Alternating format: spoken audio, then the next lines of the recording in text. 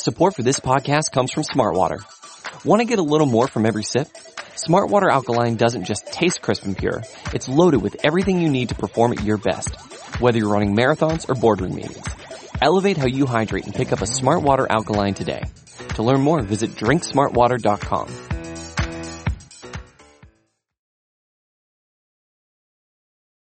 Ladies and gentlemen, welcome to The Road to Atlanta, a podcast devoted solely to the Braves farm system and Braves prospects. I'm one of your hosts, Eric Cole. You can follow me on Twitter at Leprechaun with a K. You'll be hearing lots of Braves news, Braves-related news, and if you're also probably familiar with my work over on TalkingChop.com, where I'm a deputy site manager and have been the minor league editor for a few years now. We're kind of getting back into the swing of things, getting this podcast up and rolling again. We were a very regular part of the podcast scene for a while and then took some break due to technology issues. And more importantly, this past year, there's no minor league baseball happening. But we're kind of getting back rolling, and we've got a big project we want to talk to you guys about. And to talk to me about that project, we have one Matt Powers, who you can follow on Twitter at MattPowers31, and Garrett Spain, who you probably know better as Braves Farm Updates on Twitter. You can follow him at BravesMILB on Twitter. Garrett, how are you doing, buddy? Hey, yeah, doing good. Excited to get this list rolling out and get started talking about it. Matt, what about you? Man, I know you're feeling a little bit under the weather, but I kind of had to drag you into the call anyway. Yeah, I mean, at least it's 2021, so 2020's over, and hopefully we can get back to some minor league baseball. Hey, don't put it past 2020 to keep lingering longer than it was supposed to. I posted on something on Twitter that, the moon exploding, the first week of January or before, like, as the New Year's bell was going down, was very much on the table based on how the last 12 months have gone. So, I'm trying not to tempt fate too much.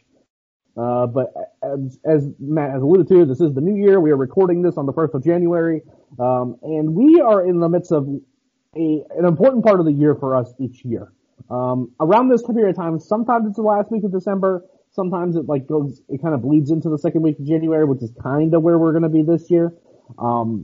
We do our preseason top 30 Braves prospects. We do two lists generally every year. One that's a preseason list where we kind of collate all of our thoughts from the entire season and what we hear during the off season from instructs, et cetera, and we make a list to kind of preview kind of what our thinking is going into the season.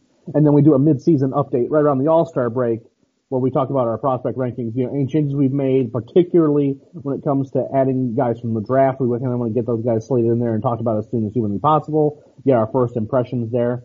That did not happen this year, and it honestly kind of sucked for us because it's kind of one of our favorite projects that we do. But, with no All-Star break this year, the draft being truncated down to 5 rounds, no minor league baseball to watch, we just didn't feel like we had we had good information and enough information to put out a list that was frankly worth anything. So instead we kind of waited. We wanted to gather as much information as possible, wait until the off season, kind of get our thoughts together, especially if there's any moves that were going to happen, et cetera, et cetera.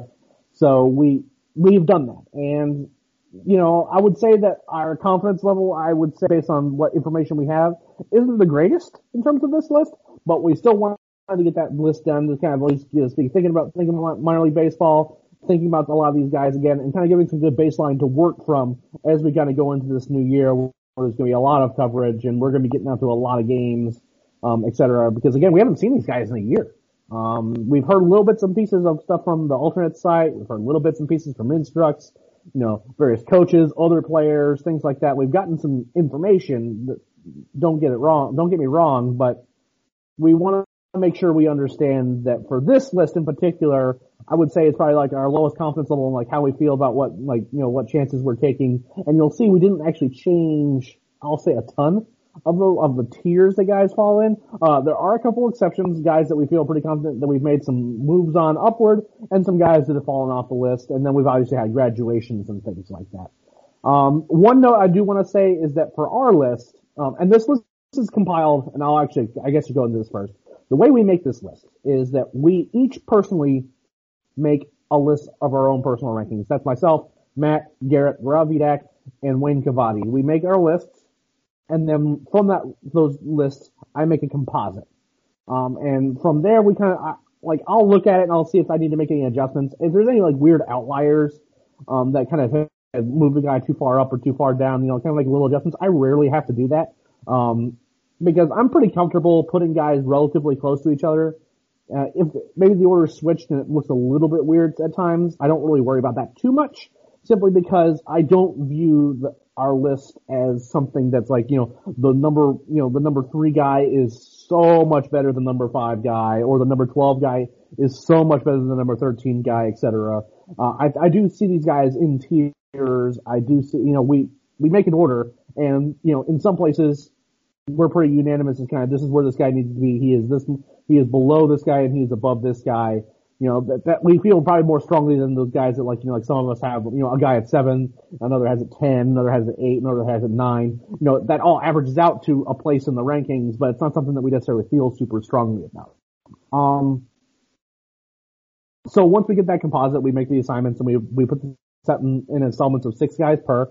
Garrett's gonna be putting out, we'll have this, it's submitted. It's, on Sunday, we're gonna have kind of an honorable mentions list. We have 4 guys that didn't quite make the list. And we don't have hard and fast rules in terms of eligibility. One example is that we did not include Dansby Swanson on our list the year that he didn't quite use up his rookie eligibility. And he was starting the season, but he was starting the season with the big league club. We decided he was really close, like he was just I think he was just a game away from losing rookie eligibility, that, if we didn't include him on the list, it was only because he already had an established major league job. And we've done this in the past for other guys, but, this is a clear example of that. Another example of it this year is going to be Bryce Wilson. That's only the one guy that I think is going to be mentioned more often than not. He's had 2 years with the big league club. If we had had a 162 game season, I feel very confident that he would have gotten those extra 8 innings or whatever it was to not longer be rookie eligible. I'm not willing to say that he has like a lock to have an established big league role, but I do think that what we like to do is that if we're giving an opportunity to kind of just get some fresh blood to talk about on a list like this, we're probably going to lean towards doing that. And that's what we did this year. And in this particular case, that was Bryce. Doesn't mean we don't like him. It doesn't mean he wouldn't have been on the list. It just means that in this particular case, he was really close to losing rookie eligibility. And other guys have graduated off the list. Kyle Wright graduated. Austin Riley is obviously no longer on the list. He lost that eligibility this past year. But this guy's like, there's been some attrition, and some of that has been just because it's very clearly a major league roles, and in other cases, that they're close enough where we feel like getting them off the list and getting some new guys to talk about is something that we feel comfortable doing. The biggest takeaway that we had, I think, from this process this year, there's usually a lot of banter back and forth when we're making our list about, where to put this guy, what he did this year, how do we weigh this? And there wasn't nearly as much of that this year. And that's because there was no minor league baseball to watch. Again, Matt, Garrett, Gaurav, Wayne, all of us have gotten little bits and pieces of information here and there from the alternate site and from, various people that we know around the organization, or, that have gotten eyes on guys, coaches, et cetera, et cetera. There's a lot more guesswork than usual in this. So, Matt, I'm going to go to you first, and then we'll go to Garrett. Without these games and this game data, how did you go about making, you take your list from 2019, and then you put your draftees where you kind of feel like they fit, but other adjustments that you'd make, how did you go about making those adjustments, in terms of ranking individual players? Did you find yourself going with what your thoughts were a year ago, or what else kind of went into your decisions? So mostly the same as last year, almost a copy and paste, other than, guys I heard some good things about from the alternate site, guys that were added to the alternate site roster versus those who weren't, because obviously just being added shows the value to the team versus a guy that doesn't get added, especially a guy on the older end, makes you question what the team sees in him. Individually released videos that have come out from specific players, there's been 1 or 2. Really, those are the only things, other than just keeping it the same, because there just isn't much information to go on at this point. Garrett, what about you, man? I mean, did you feel like you made a lot of changes? Were those changes based on anything other than feel, or was there a process that you went through? At the beginning of the process, I basically kind of did, copy paste. I took the list that I had last year, put it in there, added a few guys at the end that I kind of, obviously I added the new guys that got drafted and removed some guys that either graduated or got traded, but which was not a lot. But other than that, it was just going through each individual, and then I basically went down the list and looked at each individual player, and I thought to myself, okay, from reports, video, stuff that I've seen, did this guy improve or hurt his stock this year? For most guys, and there wasn't a whole lot of change, maybe a flip-flop a guy here and there. And then there were a handful of players where I said, hey, I've seen and heard enough that I'm willing to push this guy up. And there's a few guys that I thought, well, I didn't hear a lot. And for whatever reason, things happen, whether it be a guy like Matt said, getting left off the alternate site, things like that, where I said, okay, maybe he'll drop off, or it's an age thing where he's, missing a year meant a lot to that guy, so I pulled him back or dropped him off the list. Other than that, it really wasn't a significant difference. I just kind of went through and made micro adjustments more than anything. Normally every year I just go through the rosters of the minor league teams and I pick every single player, cut off the guys that I don't consider prospects and then rank everybody else. And this year there was just there wasn't a reason to do wholesale changes. There wasn't enough information for us to do that. So it was just micro adjustments and putting out a list that I felt confident in and making sure I rewarded guys that did do a good job this year despite not having a lot of publicity. So this was an interesting process for me, right? Because I did everything that you guys did, right? Like I made sure I went to my original list, because again, that was the order that I had on these guys based on the last available information, with the exception of guys who graduated and the new draftees. I picked spots where I felt pretty good about where the draftees were being, and then that way I can kind of compare and contrast as I was going down. It was very similar to what you did, Garrett, right? Like I was like, okay, is this guy a little higher, a little lower than this, the guy below him? Like, does that feel right? I don't have like a particularly like a quantitative system for this. I just kind of, does this feel right? Does this feel right? Now, what I will say is that from the 2019 list, I always feel much better about where I have guys during the midseason list than from the preseason list. Even though I have all this information from the previous year, I'm having to predict for the next development level almost as to kind of how I feel those guys are going to do with the preseason list. Whereas the midseason list, I'm basically placing them based on their current competition level. And I feel much better about saying, look, this guy is currently in AA. He is currently doing this. And as a result, this is where I feel like he should go. Whereas in preseason, I'm like, okay, I'm kind of predicting this guy to be in AA, and I'm predicting him to do pretty well or really well or not so well. And that's what happened with the 2020 list, from preseason rather, is that I looked at the list and I didn't have a huge amount of confidence. And then I have an entire year of what I would say limited, not no information, but limited information to make kind of further projections. So I decided there were a few places where I did go bold over where I thought that they were going to be. I'm placing some bets. And again, it goes back to what you guys are saying. Some of these guys are at the alternate site. I think that playing that much time at an alternate site situation, in a lot of these cases against higher levels of competition, really high quality prospects in a lot of cases. Not all of them, but there was a lot of high quality prospects down at the alternate site. And I think that, between positive information we've heard and actually participating in that for a long period of time makes me maybe a little bit more bullish on some guys than I would otherwise feel. So, I did make a few pushes up lists. There's a guy like Mekhi Backstrom, for example, that I had to kind of going into 2020, I really needed to see him play to really kind of make a decision about where I want to rank him. I didn't get to see that. So I just kind of ultimately had to make a decision where, I'm not just going to keep him low on the list, forever until I actually see him play. I really kind of had to make a decision.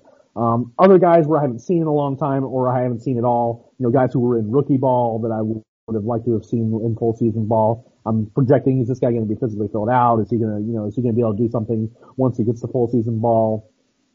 Things like that. And I took Major League time into consideration as well. I mean, we have two guys that I will go ahead and spoil the secret that everyone knows. Ian Anderson and Christian Pache are at the top of our list. I'm not going to tell you which order those guys are in, but those two guys have Major League time. And you think about those things when you think about other places down the list, William Contreras getting time in the major leagues.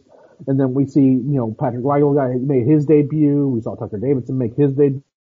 We saw other guys who were threatening and could have and didn't make their major league debuts, but were heavily featured and talked about in terms of where they were going to be whether they're going to be on the 40-man roster or not, and how they were going to be used, in 2020 at the major league level. Those are all things that I considered, and I made some adjustments. And my list isn't like so crazily different from the preseason 2020 list, but at the same time, I did make some changes, and I like to say this all the time, especially at the beginning. The first article that we put out, is that this is all a thought exercise, and it's all fluid. Like, I would not be shocked at all, and I think Garrett and Matt would agree, is that 2 weeks into the minor league season, I could see a bunch of these rankings change, and it wouldn't bother me at all.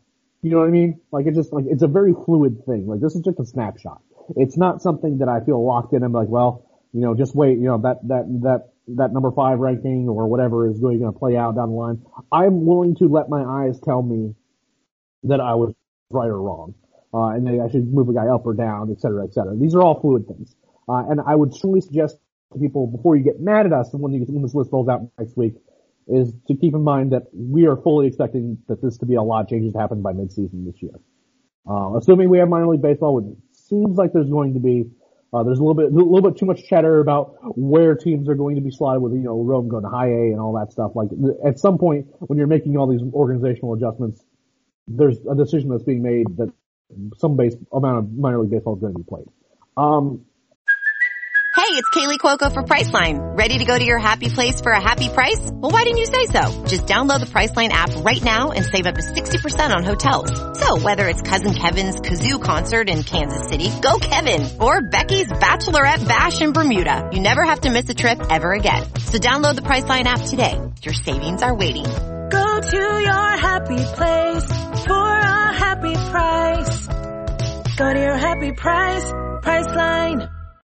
I want to move on to the next topic here, and that was, and Matt, again, I'll go to you first. Who was the hardest player for you to rank this year? Because I have some thoughts on this, but I want to see what you thought.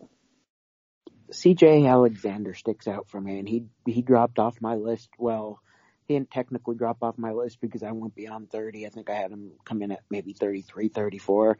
But he was drafted as an older prospect, had a bunch of success when he was drafted immediately as an older prospect against mostly younger kids. I mean, he was usually a little older than the levels up until he got to high A, where he really didn't have that much time back in 2018.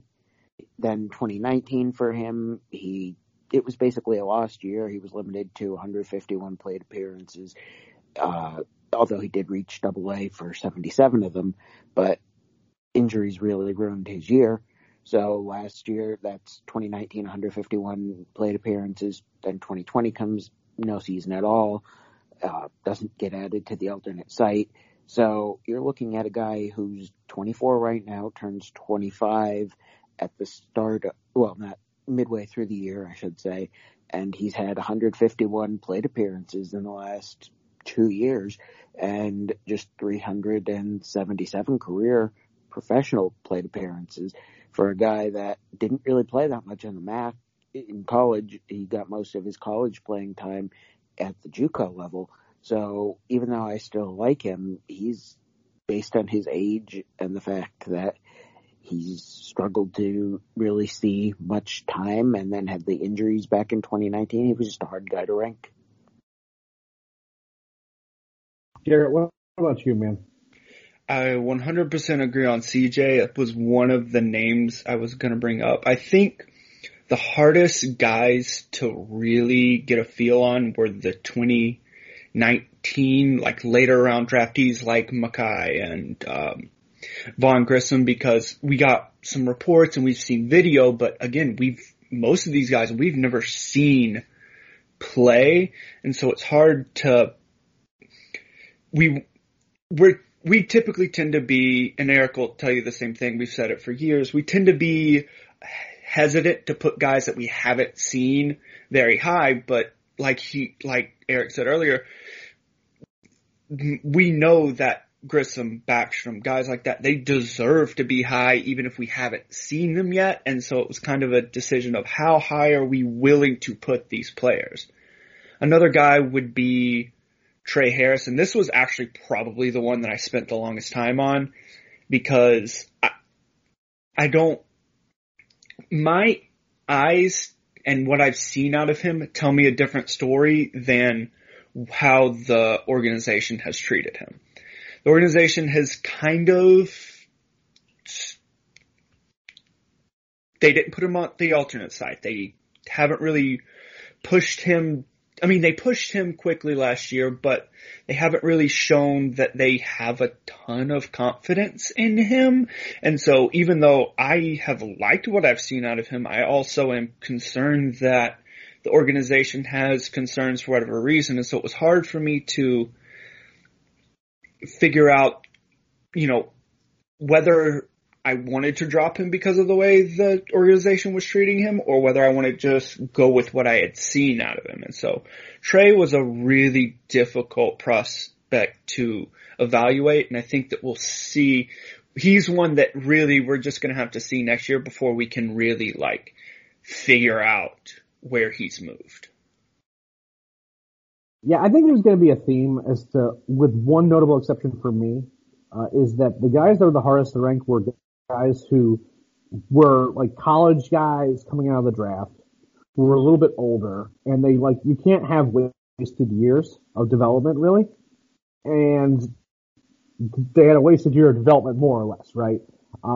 Now the two guys that come to mind for me that are two pitcher vein, and that was Patrick Weigel, who made his major league debut, which was great, but it wasn't very good, and I still have no idea if the Patrick Weigel that exists now can even approach the level of good, whether it be velocity and just quality of stuff that he was pre-surgery. So I'm curious as to kind of how, I know where he ended up on our rankings, and there was a certain amount of variance there, but I'm curious as to kind of what he looks like and what the organization chooses to do with him, cause again, he's getting older. At some point you have to know if he's going to be a part of your future or not. I just don't know where he is health-wise. I don't know what he's going to look like after, very limited usage last year. And another guy's Hayden Deal. And again, this is another guy, he's going to be 26 for the entirety of next year. He's an undrafted free agent, and he hasn't pitched above high A, and he basically has one good half of being a starter in pro baseball. He's a reliever for Rome. And the second half down at Florida wasn't great. And there's things I just don't know about that guy. And, you can only have him figure it out for so long. Now, another guy, and I have trouble with him every year. And I still don't think I feel like I got it right. And at some point I'm going to have to it's kind of a guy I'm going to have to give up on, is Freddie Tarnok. Because, again, we're talking about a kid with big time stuff and has games sometimes where he just looks like he's completely unhittable. But, he came into the league so raw as a high school draftee, and now he's in high A. He hasn't shown any semblance of trying to, of dominating down there. You never really know if it's the situation that was in Florida that is impacting the guy, negatively, or if, he's just not getting he's just not progressing the way he needs to, whether it be because of coaching or whatever. Somehow ultimately the guy has to produce. And Freddie has not done so on a consistent basis. He just hasn't. Particularly as a starter. He's looked better as a reliever than as a starter, which, if they make the move to a reliever, maybe it just works out better for him, but that does ultimately, hurt his ceiling quite a bit. So I had a tough time kind of figuring out exactly where to put him in a place that I felt comfortable with him. I ended up kind of settling in a spot that was relatively close to where I'd had him in the past.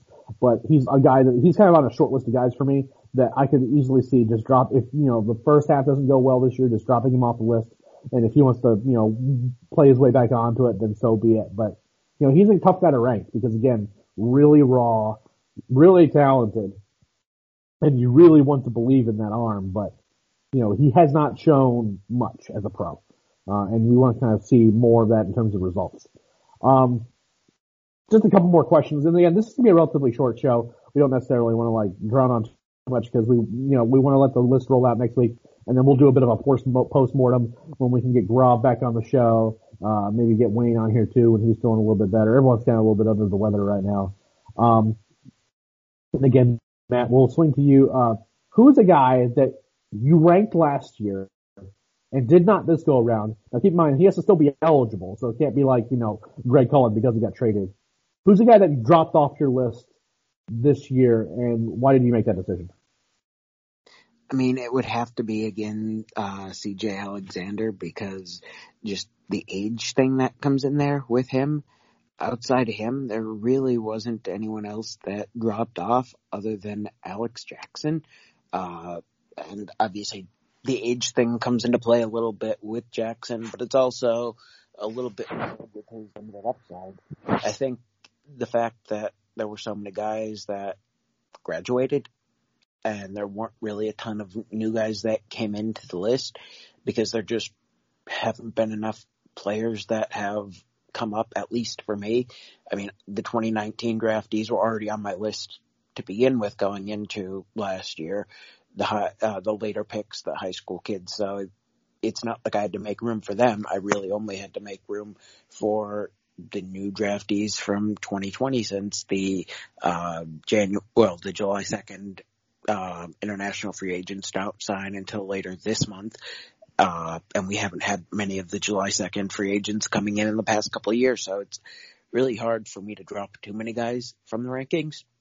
So really it sticks to just Alexander as well as, to a lesser extent, Alex Jackson and his fairly limited upside. Garrett, what about you, man? Yeah, there wasn't a whole lot of opportunity for guys to drop off. The only guy that I can really find that did drop off for me, and it's really not a major prospect in any way, was Jeremy Fernandez. I'm pretty sure I was the only person that ranked him last year. He was one of those guys that I every year, the last 3 to 5 spots, I tend to throw in a couple guys that are, upside athletic guys that probably aren't going to pan out, but if they do, it's worth giving them a mention at the end of the list and saying, hey, this guy could be a player down the road. Fernandez is, I think, 23 now. He's never really he had one good year more in rookie ball, and so it's not really worth ranking him anymore. And, that's the only guy that dropped off for me. I don't really think that there was a whole lot for me to change. Yeah, again, hard to make a decision to drop off a guy when baseball doesn't happen. I will say that one guy that I had at the bottom of my list last year, and he was at the bottom of other lists, was Grayson Janista. And he's a guy that we kind of forget about, right? Like, that was going to be an important bat that the Braves picked in 2018 in the second round. And again, I have no reason to think that he's going to hit enough. I just don't. The power hasn't really shown up. The hit tool hasn't really shown up either. He's just hasn't looked very good. Now, we'll see kind of what happens after, a full year of getting, instruction, and however he chooses to get instruction to kind of get maybe his swing changed a little bit, and kind of see if he can end up starting to do some damage against pro pitchers rather. But, that's a guy that, again, a lot of people had some high hopes for as kind of like a potential middle of the order type of bat that could do some damage, can really hit the ball hard. He hasn't done much of anything. And, I was really close to just kind of not even talking about him at all, last year, but you kind of keep thinking about talking to him, but now you think about it and that he's going to be, he turns 24. He's a college bat and you kind of would have thought that was going to progress quickly. He got put in Double-A in 2019, and I don't think anyone necessarily was blown away by his performance in High A, let alone Double-A. Again, there's not a lot of guys that, I didn't put Corbin Kloss on my list this year, not because I don't like him, but because he's hurt and I just don't know where he is. Is another guy that I didn't have on my list this year. Alex Jackson's, he was already mentioned. I think that he might be, obviously Travis d'Arnaud is going to have the lion's share of the spot, but I think he might be the third most likely guy to get playing time next year as a catcher that's in terms of internal candidates, because I think that both Contreras and Shea Langeliers are more, are more likely prospects and certainly better ones than he is. So, other than that though, I didn't make any particularly crazy changes. I didn't put Daysbel Hernandez, but again, that reliever tier that typically is at the bottom of the list is something that's constantly changing for me. If Klaus comes back and he's healthy and he's throwing really well, then, he'll jump right back on there. Spencer Strider's another guy who I think is going to be a reliever. If he pitches well, then he'll kind of be sneaking into the bottom of that list. It's, kind of be a guy that can move up a little bit, things like that. So overall, that reliever tier is one that's a constantly one in flux, but the couple guys that were legitimately really good prospects and have fallen off, the name that stuck out to me, other than the ones that have already been mentioned, is Janista. All right, guys, one last question, and then I'll let you guys go, and we'll kind of tease the list a little bit more, and then we'll kind of let it speak for itself once it rolls out starting out Monday. Matt, who was the biggest riser on your list? You don't have to say how far, but who was the biggest riser on your list? I'm going to have to go with Mekhi Backstrom. I mean, technically he didn't make it on the list in the mid-season 2019 because he signed too late. I actually held off the rankings as long as possible because I knew he was going to sign, but you got very mad at me because I delayed this as long as possible, waiting for him to sign. Included. Yeah. You want to tell that story about how I had set a deadline and that you just refused to submit a list at all? Yep. I was sure he was going to sign, and I was sure he was going to be included. And deadline came and went. He signed a day or two after, and he was obviously not included, even though he had signed because the deadline had passed.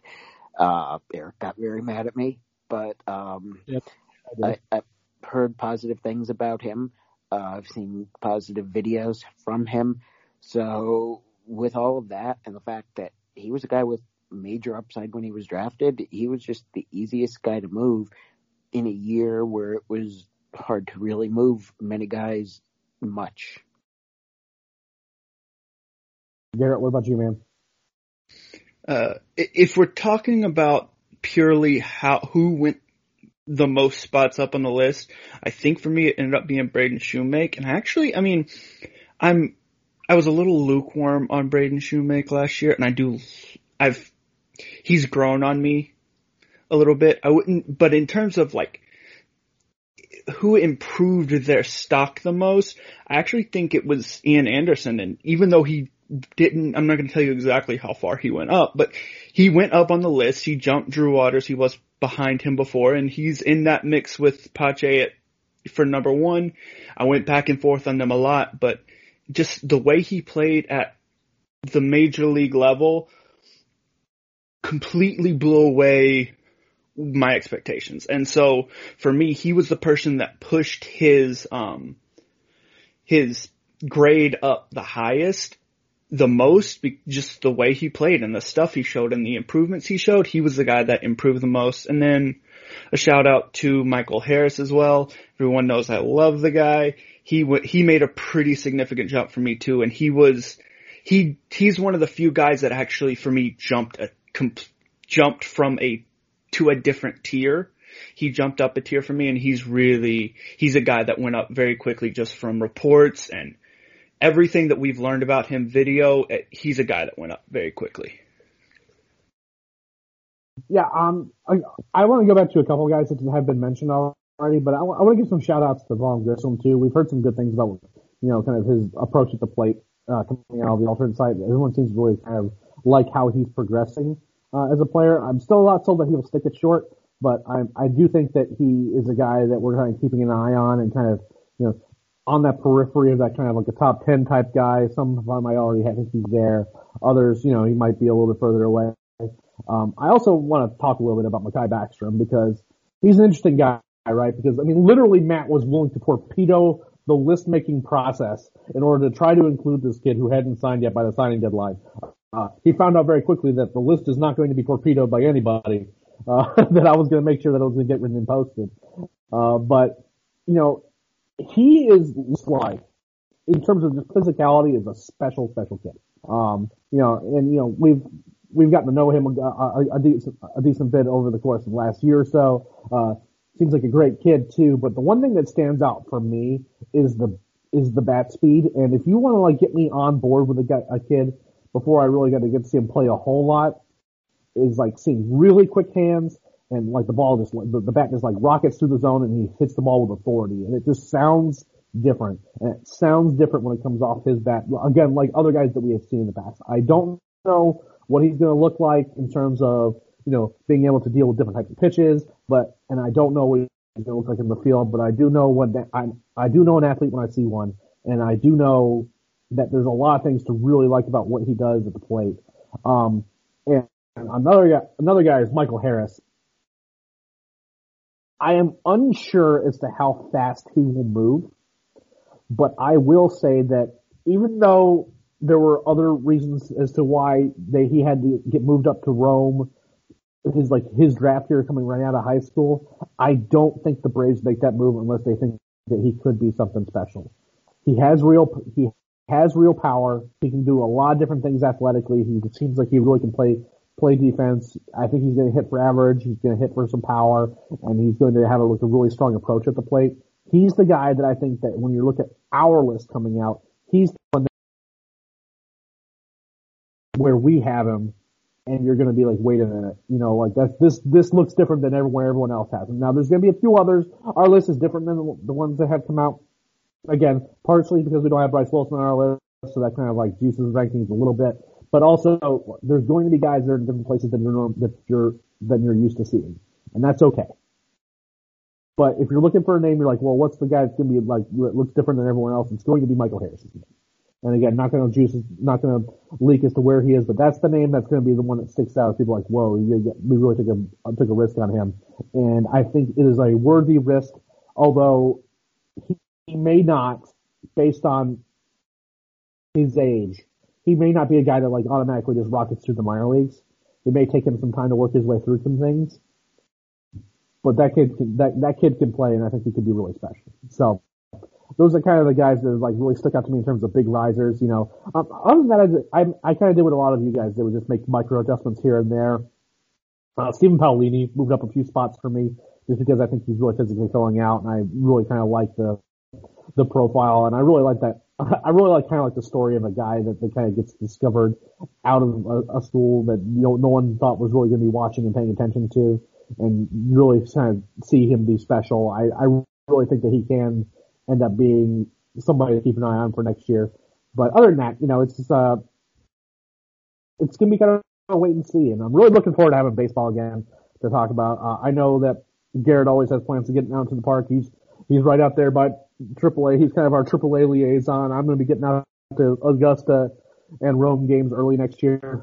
Matt lives all the way up in Pennsylvania, so he's going to kind of get to Braves games when he can, but he's certainly going to be watching a lot of games.